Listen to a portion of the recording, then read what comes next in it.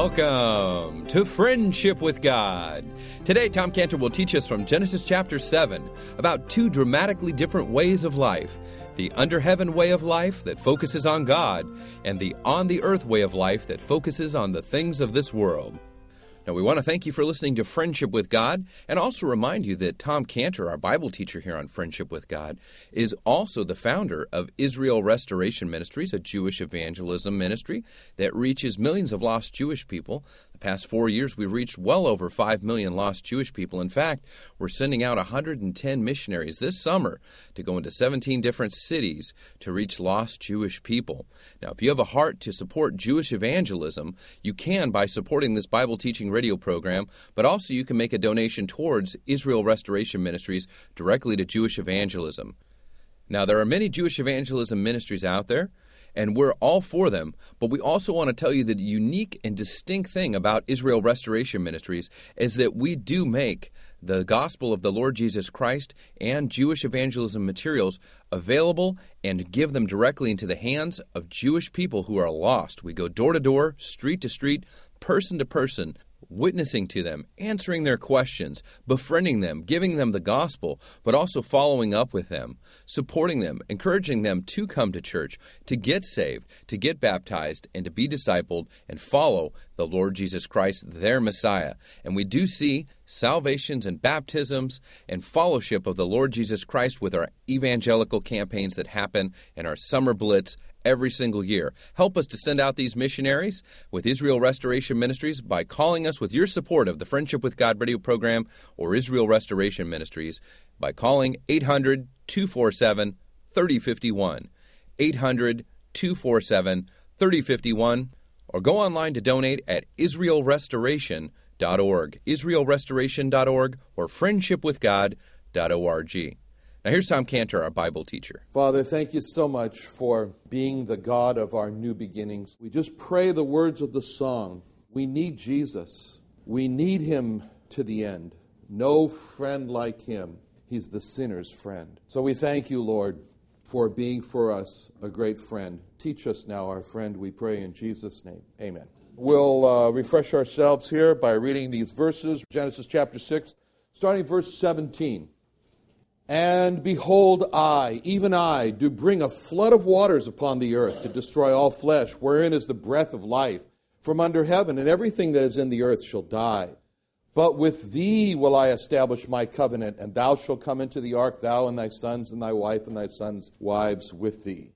And of every living thing of all flesh, 2 of every sort shalt thou bring into the ark, to keep them alive with thee. They shall be male and female, of fowls of their kind, and of cattle after their kind, of every creeping thing of the earth after his kind. 2 of every sort shall come unto thee to keep them alive. And take thou unto thee of all the food that is eaten, and thou shalt gather it to thee, and it shall be for food for thee and for them. Thus did Noah, according to all that God commanded him. So did he. And the Lord said unto Noah, Come thou and all thy house into the ark, for thee have I seen righteous before me in this generation. Of every clean beast shalt thou take to thee by 7s, the male and his female, and of beasts that are not clean by 2, the male and his female. Of fowls also of the air by 7s, the male and his female, to keep seed alive upon the face of the earth. For yet 7 days, and I will cause it to rain upon the earth 40 days and 40 nights, and every living substance that I have made will I destroy from off the face of the earth. And Noah did according to all that the Lord commanded him. Noah was 600 years old when the flood of waters was upon the earth. Noah went in, his sons, his wives, his sons' wives with him into the ark because of the waters of the flood, of clean beasts and of beasts that are not clean, of fowls and of everything that creepeth upon the earth. There went in 2 and 2 into the ark, the male and the female, as God had commanded Noah. Okay, now today we hope to maybe, no promises, finishing Genesis chapter 6. And moving on to Genesis chapter 7. But in Genesis chapter 7 opens with the words, Come thou and all thy house into the ark. That's what we just read. Now, how long a period of time is covered in Genesis chapter 6 until we come to that verse? How long? About 120 years. It was at least 120 years from the time when we first read that phrase in Genesis 6:3. The Lord said, My spirit shall not always strive with man, for that he also is flesh, yet his days shall be 120 years. The point in time when he said that, Genesis 6:3, to the next point in time in Genesis 7:1, and the Lord said unto Noah, come thou and all thy house into the ark, for thee have I seen righteous before me in this generation. So it's 120 years from the time point of the announcement of what? Judgment, right? The announcement of the judgment was Genesis 6:3, to the point of the execution of the judgment, which is Genesis 7:1. See, there's 120 years from the time point of the announcement of the judgment to the execution of the judgment. And we looked at that. That's interesting that it was such a long time, because the Bible calls out that in 1 Peter 3:20 when it speaks about that time period in 1 Peter 3:20, where it says, which sometime were disobedient. And here's the phrase, when once the long-suffering of God waited in the days of Noah. Now, that long 120 years was called by God the time period when once the long-suffering of God waited. That means the patience of God was waiting during that time period. What was God waiting for? Well, what he was waiting for was just to hear the words of anyone that was spoken by the publican in Luke 18:13, where it says he stood afar off, would not lift up so much as his eyes unto heaven, but smote his breast, saying these words, God, be merciful unto me, a sinner. So all God was waiting for was just to hear that. All that time he was just waiting, as it says in Hosea 5:15, about the Jewish people, about the nation of Israel. He says in Hosea 5:15, I will go and return to my place till they acknowledge their offense and seek my face. Two things. Acknowledge their offense and seek my face.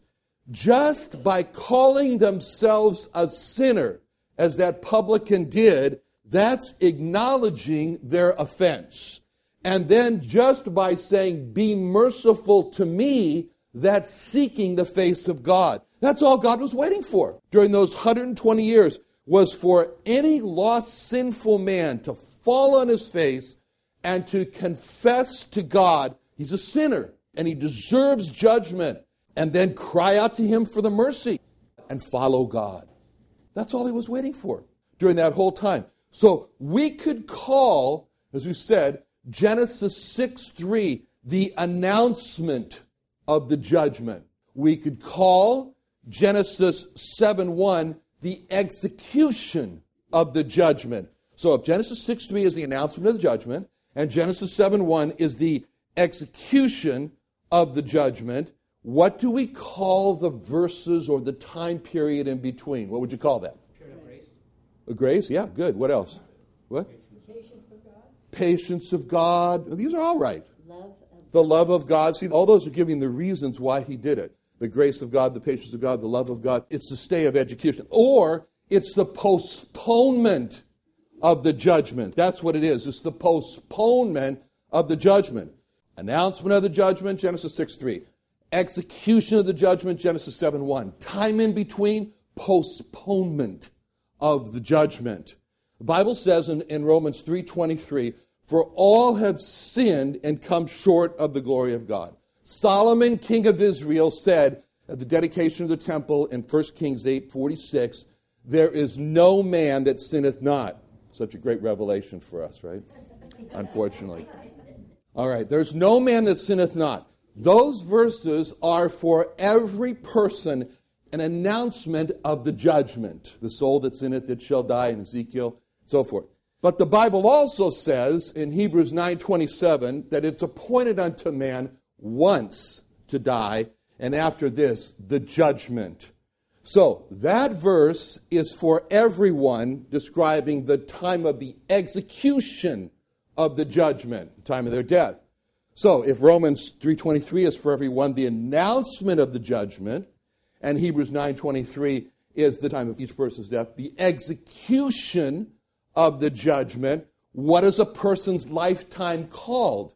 a person's lifetime is called the postponement of the judgment. Think about that word in Hebrews 9:27, the word once. For it is appointed unto man once to die. Let's get that in our minds from Hebrews 9:27.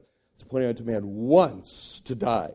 And then think about that same word as we've been covering in 1 Peter 3:20, when once the long-suffering of God waited in the days of Noah. Now, okay, now we got both those verses in our minds. We got those one single word in both those verses, Hebrews 9:27, 1 Peter 3:20. Once it is appointed unto man once to die, when once the long-suffering of God waited in the days of Noah. Now, with those in mind, think of how you can title each person's lifetime by filling in a blank like this. For blank's lifetime, that was the time when once the judgment of God waited for blank. Okay? So for John's lifetime, that was the time when once the long-suffering of God waited for John. For Mary's lifetime, that was the time when once the long-suffering of God waited for Mary. What was God waiting for during the time of that once for John's lifetime, or that once for Mary's lifetime, that once for anyone's lifetime? The same thing he was waiting for during those 120 years. That would be the time when God was waiting for anyone and everyone to acknowledge their sin and seeking his face by crying out to God, "Be merciful to me, a lost sinner," and follow the Lord Jesus Christ. And that's the amazing fact that God waits so long, a lifetime for us, a lifetime. That's the meaning behind this song. God calling out, "Shall I not hear?" In other words, shall I decide not to hear? "Earth's pleasures shall I still hold dear?" In other words, distracted by earth's pleasures. "Shall life's swift passing years all fly by, and still my soul in slumber lie?" God calling yet, "And shall he knock? And I my heart the closer lock?" And he still is waiting to receive. "And shall I dare his spirit grieve?" God calling yet, "I cannot stay. My heart I yield without delay. Vain world, farewell. From thee I part. The voice of God hath reached my heart." I love that song because it doesn't just describe the opening of the heart. That's what God's waiting for. He's waiting for his voice to reach the heart, the door to the heart to be unlocked. He's waiting for the Lord Jesus Christ to be received as Savior and Master. That's what the Lord Jesus Christ is waiting for during a life which we could call the postponement of the judgment. And during this postponement of judgment, Romans 10:13 holds true for any person. "For whosoever shall call upon the name of the Lord shall be saved." Nationally speaking, for the Jewish people, the Lord Jesus Christ is waiting during this time of the fragile peace, and that's what you have to call it, with the enemies of the Jewish people. It's a fragile peace. And during this time of the fragile peace, it's the postponement of the judgment. But during this time of the postponement of the judgment, or what we call the fragile peace with Jewish enemies, it's Romans 10:13 holds for any Jewish person that for whosoever shall call upon the name of the Lord shall be saved. Now, Genesis 6:18 is a very, very important verse. Why? Because it's the first time in the Bible we've said that the word covenant is used. "But with thee will I establish my covenant. Thou shalt come into the ark, thou and thy sons and thy wife, and thy sons' wives with thee." And as we saw in our last study, this is the first time that the word covenant is used in the Bible. And we looked at something last time in our last study, and that was there is a tie between covenant and creation. Okay? So how do you know that there is a tie between covenant and creation? How do you know that every time you see the word covenant, you're supposed to think of creation? What is the tie between them? Does anybody remember? Oh, you do such a great job. Okay. All right. So I'm going to tell it again. You know, it's like, oh, yes, from Clinton. The bara, second word in the Bible, is a root word. It's a Hebrew root word. And so the way it works is that in Hebrew, many words come from a root word. And so berit comes from the root word create. So it's related to create. So when you see the word covenant in the Bible, you should think of creation. We'll return with our Bible teacher, Tom Cantor, on Friendship with God in just a moment. We'd like to encourage you to sign up for Tom Cantor's daily devotional verse. It's available for free, signing up with your email by going to friendshipwithgod.org, friendshipwithgod.org. You can also donate online at friendshipwithgod.org to support this Bible teaching radio program. You can also call us now or after the program with your support and donation at 800-247-3051, 800-247-3051. It'll help us to continue airing on this station in your city. You can also call us for a free gift for a lost Jewish friend that you know that needs to be reached with the gospel. Tom Cantor and Israel Restoration Ministries will give you a free gift to reach your lost Jewish friend, and that's made available by your donations and your support, but we'll provide that free if you have a lost Jewish friend that needs to be reached with the gospel. Call us at 800-247-3051.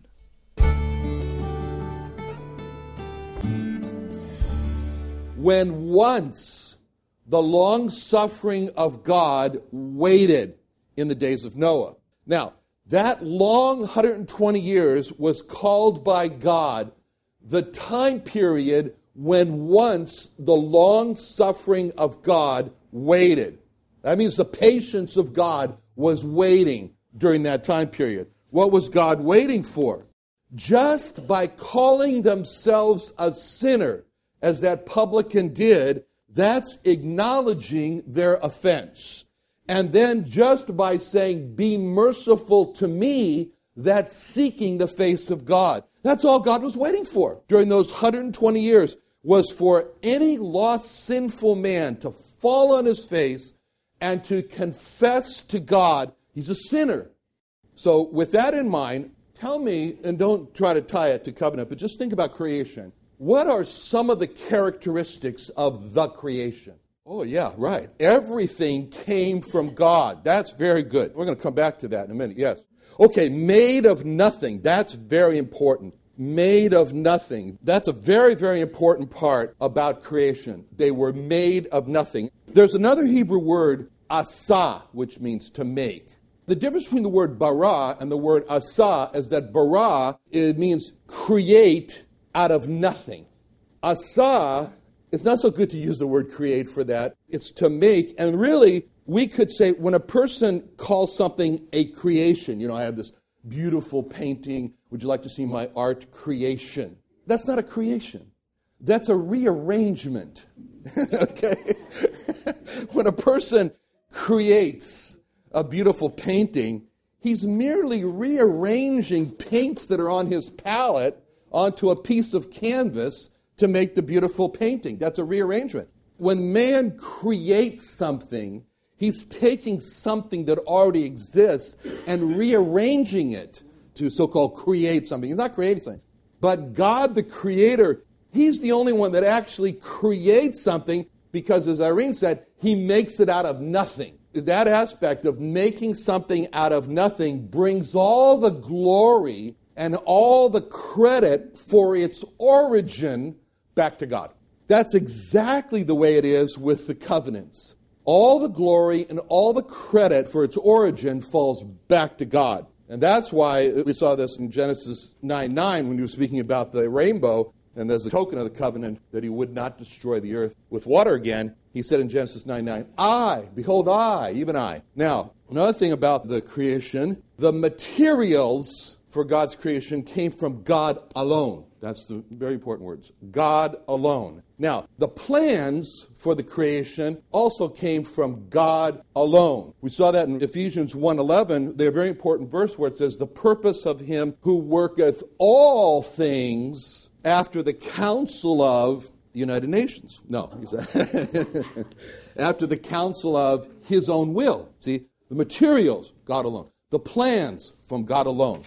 And the power to do the creation, when you read verses like Genesis 1:3, and God said, let there be light, and there was light. Oh, there's God said, and there was. That's the power of God, the power of His Word. The power comes from God alone. And now, we could also consider about the creation, if you would like to look at the verse, Colossians 1:16 through 17, where it speaks about the creation. But it speaks about another aspect of creation. First of all, it says, for by him were all things created. That's the time of their origin. That are in heaven, that are on earth, visible and invisible, whether they be thrones or dominions or principalities or powers. All things were created by him and for him. That's a purpose. So we have the time of the origin and the purpose for him. And he is before all things. And by him, all things are now consisting. The word consist is made up of two words. Consist means to stand together or hold together. You know, the basic element of matter is the atom. And it's the basic smallest unit of what is a chemical. There's hydrogen atom and calcium atom and so forth. And the nucleus of an atom has positively charged particles called protons in extremely close proximity. And they have the same charge. Protons have positive charge. And the closer you put two items of the same charge together, the more energy it takes to put it together. Kind of like if you like to take the same poles of two magnets and you try to put it together, it takes more and more energy to bring those same poles of the magnet together because they repel each other. So the explanation as to how protons can stay together, and there are explanations, but there's never been a satisfactory explanation to explain where does the energy come from, where does the power come from to keep those protons in such close proximity within the nucleus of the atom. That speaks of the continuation of the creation is from God alone. So the plans are from God alone, and the power is from God alone, and the materials are from God alone, and the continuation is from God alone. So the creation is all about God alone, all from God. Now that's what God's covenants are. They're all about God alone. They don't depend, they involve man, most of them, but they do not depend on man. They don't even depend on whether a man understands them or not. They stand because of God alone. So sometimes it's very, very difficult for us in our nature to accept this concept of God alone. And sometimes when we start to overvalue ourselves, then we need to go to a special clinic.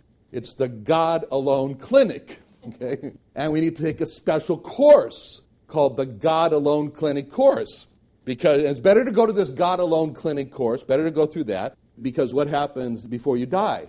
In either case, whether you go through the God Alone Clinic course or you die, God will cut us down to size. He'll cut us down to size. Have you ever wondered why believers have to go through the judgment seat of Christ where it says we will suffer loss? What's heaven?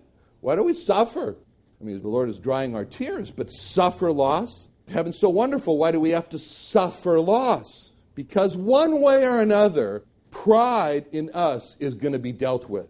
And if a person chooses not to go through the God Alone Clinic course, then God will, at the judgment seat of Christ, cut us down to size. Because if we don't get cut down to size, then heaven's not going to be a good place.